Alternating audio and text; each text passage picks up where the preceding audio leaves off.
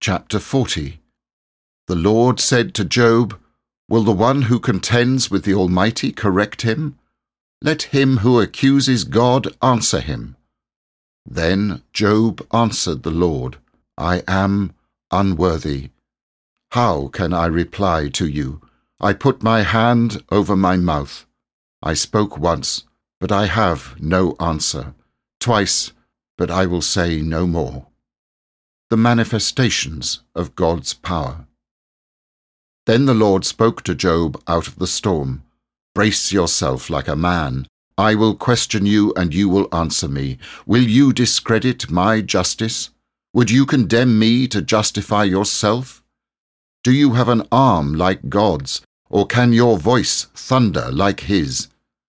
Then adorn yourself with glory and splendor, and clothe yourself in honor and majesty. Unleash the fury of your wrath. Look at all who are proud and bring them low. Look at all who are proud and humble them.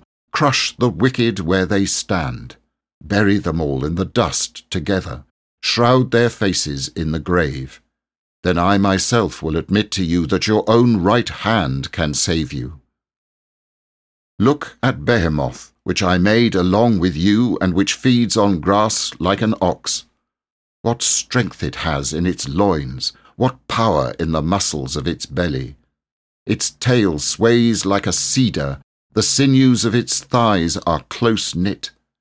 Its bones are tubes of bronze, its limbs like rods of iron.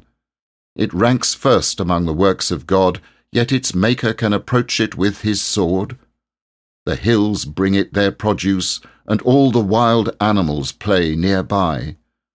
Under the lotus plants it lies, hidden among the reeds in the marsh. The lotuses conceal it in their shadow. The poplars by the stream surround it. A raging river does not alarm it. It is secure, though the Jordan should surge against its mouth. Can anyone capture it by the eyes, or trap it, or pierce its nose?